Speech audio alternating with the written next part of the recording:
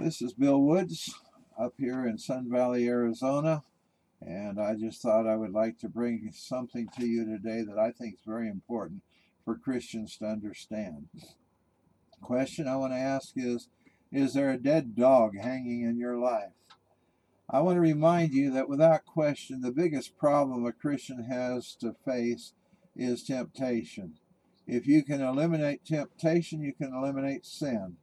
1 Corinthians 10:13 says, "No temptation has overtaken you except such as is common to man. But God is faithful, who will not allow you to be tempted beyond what you are able, but will with the temptation will also make the way of escape that you may be able to bear it."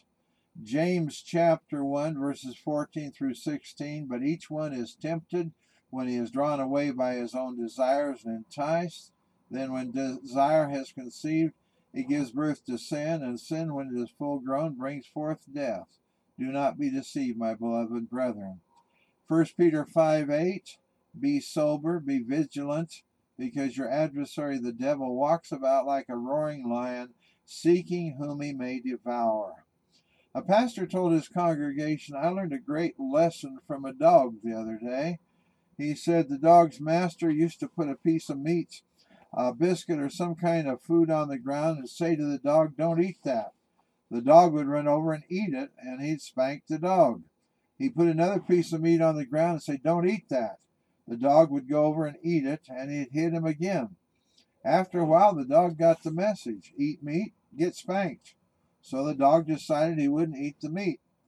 The dog finally got to where he didn't look at the meat. He felt if he looked at the meat, the temptation to disobey would be too great. So he constantly looked at his master's face and never took his eyes off him. Then the temptation didn't cause a problem. You know, temptation works like that. As long as we stare at it, looking at the baubles or the bangles Satan dangles in front of us, and we entertain ourselves on the fact that we could do that certain thing and feed on it, we're susceptible. Temptation is a common problem for all of us. Often victory over temptation isn't so common. Again, 1 Corinthians 10:13, "No temptation has overtaken you except such as is common to man, but God is faithful, who will not allow you to be tempted beyond what you are able, but will with the temptation also make a way of escape that you may be able to bear it." You know, we have the same problem the dog had. If we entertain the temptation rather than keeping our eyes on Christ, we're going to fall. The strength of the temptation is in how long you play with it and think about it. The longer you toy with temptation, the stronger it becomes and the harder it is to resist. If you dismiss it immediately, you'll not have a problem. Well, how do you do that? Well, there are hundreds of radio towers all around the country sending out different frequencies with different programming. And if you don't like the program on one station, you change to another station. Well, when Satan bombards you with temptation, you can change that station too. You don't have to listen to him. Mark Twain said you can't stop the birds from flying over your head, but you don't have to let them nest in your hair. And so the way that I handle temptation is by praising Jesus, quoting scripture, telling Satan how God's forgiven me of my sins, how God is planning a place for me in heaven, plead the blood, sing the hymn, I tell Jesus I need help. Most of all, remembering that I'm not having a private moment. There's a crowd of witnesses watching over everything we do. Hebrews 12:1 says, "Therefore we also, since we are surrounded by so great a cloud of witnesses, let us lay aside every weight and the sin which so easily ensnares us, and let us run with endurance the race that is set before us." We've gotten used to surveillance cameras watching us everywhere we go, but that's nothing to what Hebrews tells us. He says there's a great host of witnesses watching how you're going to respond. Knowing this has always helped me resist temptation. Remember, when Satan offers you a temptation, he wants to destroy you. 1 Peter 5:8 says, "Be sober, be vigilant, because your adversary the devil walks about like a roaring lion, seeking whom he may devour." It's kind of like when you go fishing and you put a bait on the hook. you're going to put a worm or a fish egg or something that would entice the fish over to eat it. Once he takes hold of that bait, the hook gets him, and he's in trouble. He knows that. It's all over. Whatever Satan offers you might gratify you for a moment. When it's over, you're not satisfied. You'll deal with guilt. You'll feel miserable. You'll know that you're out of step with God, that you've let God down. You know, any deal that Satan offers you is a bad deal. I know many people think that God is too restrictive, that they don't want to be tied down to a bunch of rules. They want more freedom to indulge in what the world offers. A German shepherd lived with his master, who loved him very much. Every day when the master went to work, the German shepherd would be on a long chain in the garden, long enough to cover all the grounds and still be able to go inside through the dog door if need be. One day, when the German shepherd was keeping watch over his master's property, a bulldog came bouncing up to him, laughing and taunting. The bulldog said, "Hey, look at you, all chained up, not free. I'm free. I can do what I want. If I'm hungry, I go to the garbage cans and find food. I can chase all the lady dogs. You can't be happy chained up like that." "Well, actually," said the German shepherd, "you have a point. I do wonder what it'd be like to have more freedom and go beyond the boundaries set by my master. But my master's good. He takes care of me and loves me. I'm secure in his care." Well, the bulldog came every day with the same old tactics, just about like Satan does to us. Finally, the German shepherd started listening to the bulldog and said, "Okay, if I want to be free, how is it possible? I'm chained up." "Ah," said the bulldog, "you've got to be smart like me. When your master is away, you go into the living room, right to the center of the rug, and do a big job." "But my master will beat me," gasped the German shepherd. "He'll beat you a few times, then he'll let you loose," said the bulldog. The German shepherd couldn't sleep that night. He tossed and turned, deciding whether to listen to the bulldog or not. The next morning his master hugged him and left him with the usual loving words, "Be a good dog. Look after my house." But the German shepherd was under the spell of the bulldog. He went to the center of the room and did big business there. The next day the bulldog saw the German shepherd still chained, sitting silently in the garden. His nose was bright red. "What happened?" asked the bulldog. "You did it, didn't you? What happened?" "My master was so angry he took me to the living room and rubbed my nose painfully in the mess," replied the German shepherd. "Ah, that's just the first step. You do it a few more times and you'll be free," said the bulldog, running circles around him. "No," said the German shepherd. "This experience taught me one thing." "What is that?" asked the bulldog. "Now I know why your face is like it is."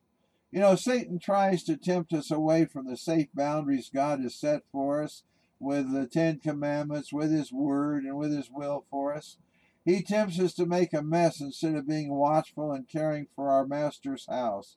And I remind you, the Master's house is our body. Know ye not that you're the temple of the Holy Spirit? The devil will come time after time to tempt us and tell us we're not really free. However, true freedom only comes in being a servant of the Lord Jesus Christ. We should recognize Satan's tactics and resist him, and he will flee. Martin Luther did. One night he woke up and the devil was at the end of his bed. Martin Luther said, "Oh, it's only you," and he went back to sleep. You know, Satan knows what bait you'll go for, and he tries to entice you with that. When I was pastoring in Cheyenne, Wyoming, and Grace Church the Nazarene, we had a young gal that kept showing up for church. She came one Sunday and was there for 6 or 7 weeks. And I would shake hands with the people going out of the door like pastors do, and she would be there, and she'd be all smiles and act kind of flirty and everything. And I just didn't think much about it. But I found out later she was a member of a coven and was assigned to make me fall morally while I was pastoring in Cheyenne. She later accepted Christ as her Savior, became a Christian, And she told me about that assignment and told me that she finally just gave up, realizing that I wasn't going to be unfaithful to my wife, that I was going to continue being what God wanted me to be. And I thank God for that. Another gal by the name of Annette was attending one of my spiritual seminars, spiritual warfare, and she came. She had big brown eyes and long black hair, something that I've always, admired. And she told me after one of the services she wanted to have a personal counseling session with me. She said she wanted to sit at my feet and learn about spiritual warfare because her boyfriend, who was her fiance, was going to go into spiritual warfare. And I said, it won't do any good to learn from me. I said, he needs to if he's going to, but you can learn from my wife how to be supportive to him. Sorry, Satan, I see a trap. Listen, temptation is not sin. I have Christians sometimes ask me, well, should Christians be tempted? Well, every Christian is tempted. If the devil's leaving you alone, check your relationship with Jesus Christ, because evidently Satan's not too worried about you. Satan works harder on Christians than on the patrons at the neighborhood bar or brothel because he already owns those people. James 1:14-16, but each one is tempted when he is drawn away by his own desires and enticed. Then when desire has conceived, it gives birth to sin, and sin, when it is full grown, brings forth death. Do not be deceived, my beloved brethren. Temptation is when the devil says, will you? Sin comes when we answer back, I will. Flip Wilson drew laughs by saying, the devil made me do it. Satan can't make you do anything. James 4:7-8 says, therefore, submit to God, resist the devil, and he'll flee from you. Draw near to God, and he will draw near to you. Cleanse your hands, you sinners, and purify your hearts, you double-minded. You see, you choose to live for Jesus and do his will, or you choose to disobey Jesus and fall prey to Satan. I've had people say to me, Pastor, I try, but the battle's too hard. I find myself constantly giving in to temptation, and I'm constantly defeated. The Christian life isn't working for me. Well, their problem, possibly your problem, is you've never totally committed your life to Jesus Christ. You need to be sanctified. When you're saved from your sins, you confess the sins you've committed in the past, and Jesus Christ forgives you and removes those sins from as far as the east is from the west. The Bible says you're freed from the guilt of past committed sins, and you become your own person. Up till now, you've been a slave to Satan. Now you're free. But you still have that carnal nature of rebellion, wanting your own way instead of doing things God's way. John Wesley used to say that within the first week or 7 days, you'll find out that there's something else that needs to be done. So to be sanctified means you dedicate your life and all it entails to God's will, and you let the Holy Spirit have control, cleanse you of that bent towards sinning and rebellion. That is inbred sin, that it comes from being part of the human race. And the sanctified life is cleansed by God and set apart for God's holy use. Paul the Apostle told us all about this in Romans 7:21-8:10. He says, I find then a law that evil is present with me, the one who wills to do good. For I delight in the law of God according to the inward man. But I see another law in my members, warring against the law of my mind, and bringing me into captivity to the law of sin, which is in my members. O wretched man that I am, who will deliver me from this body of death? I thank God through Jesus Christ our Lord. So then with the mind I myself serve the law of God, but with the flesh the law of sin. There is therefore now no condemnation to those who are in Christ Jesus, who do not walk according to the flesh, but according to the Spirit. For the law of the Spirit of life in Christ Jesus has made me free from the law of sin and death. For what the law could not do, in that it was weak through the flesh, God did by sending his own Son in the likeness of sinful flesh on account of sin. He condemned sin in the flesh, that the righteous requirement of the law might be fulfilled in us who do not walk according to the flesh, but according to the Spirit. For those who live according to the flesh set their minds on the things of the flesh, but those who live according to the Spirit, the things of the Spirit.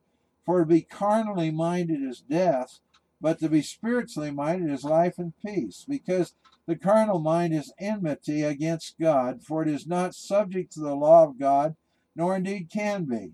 So then those who are in the flesh cannot please God. But you who are not in the flesh, but in the Spirit, if indeed the Spirit of God dwells in you. Now if anyone does not have the Spirit of Christ, he is not his. And if Christ is in you, the body is dead because of sin, but the Spirit of life because of righteousness. Romans 7:24 again says, O wretched man that I am, who will deliver me from this body of death? Paul's referring to the practice Rome had of chaining prisoners together. If one of the prisoners died, he remained chained to the living one, who had to drag that dead body every place he went until that rotting carcass poisoned and killed him too. Paul's saying the sin you refuse to let go of is a horrible burden like a rotting corpse, which will eventually bring your death too. The reason you're struggling with your tithe, witnessing, prayer, devotions, turning your life over to Christ 100% is because you're still fighting for what you think are your rights, and which constitutes the body of death. This attitude will take you right to hell. You've no rights to fight for when you belong to Jesus Christ. You surrender all those rights to him. 1 Corinthians 6:19 and 20, or do you not know that your body is the temple of the Holy Spirit, who is in you, whom you have from God, and you are not your own, for you were bought at a price. Therefore glorify God in your body and in your spirit, which are God's. If you're fighting for your rights and refusing to give God your obedience, that body of death is decaying in your spirit and will eventually destroy you. Sanctification is an experience you maintain by daily commitment to Jesus Christ. You pray, Lord, not my will, but thine be done. You still have the power of choice, and Satan will continue to challenge and tempt you, but if you're committed to Christ, he will guide you and lead and protect you, and you will remain victorious. A man wanted to buy a house in Haiti for $2,000. The property owner wasn't sure he wanted to let the house go permanently, but he was willing to negotiate a sale on the condition he could buy the house back if he ever wanted to. One stipulation for the sale was he could put a nail above the front door and would continue to own the nail. The buyer thought, what could the little nail hurt if I own the rest of the house? The buyer agreed to the condition of the sale and paid the $2,000 asking price. 2 years later, the original owner wanted his house back. By then, the new owner wanted to renege on the agreement. The previous owner said he owned the nail and could do what he wanted with it. He found a dead dog and hung it on the nail. The new owner protested, but was reminded the contract read that the nail belonged to the previous owner. He could use it any way he wanted to. The dog carcass continued to hang, rotting, decaying, smelling horrible. Finally, the new owner could take it no longer, and moving his family out, and sold the house back to the original owner.